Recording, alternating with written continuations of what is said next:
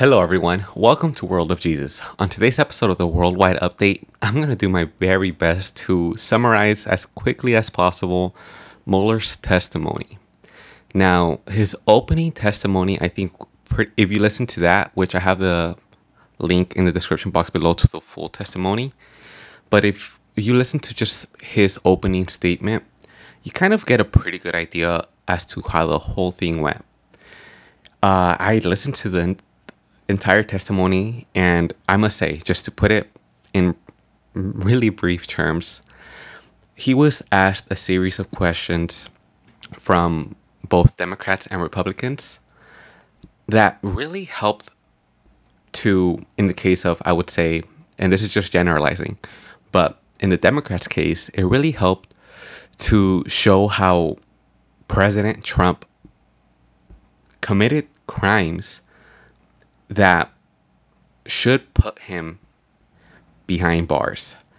And Mueller's response to that was essentially, yes, however, due to certain laws, I can't.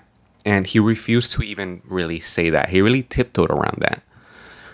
And when it comes to the Republican side, they really did ask him questions to really show certain biases that might be there, and in turn trying to discredit the report, at least the second part of the report. Mueller overall did a pretty good job at keeping his word when it comes to sticking to the report and refusing to answer questions that either characterize the president or those involved in this whole situation. I think he did a pretty good job at really staying unbiased and sticking to the report.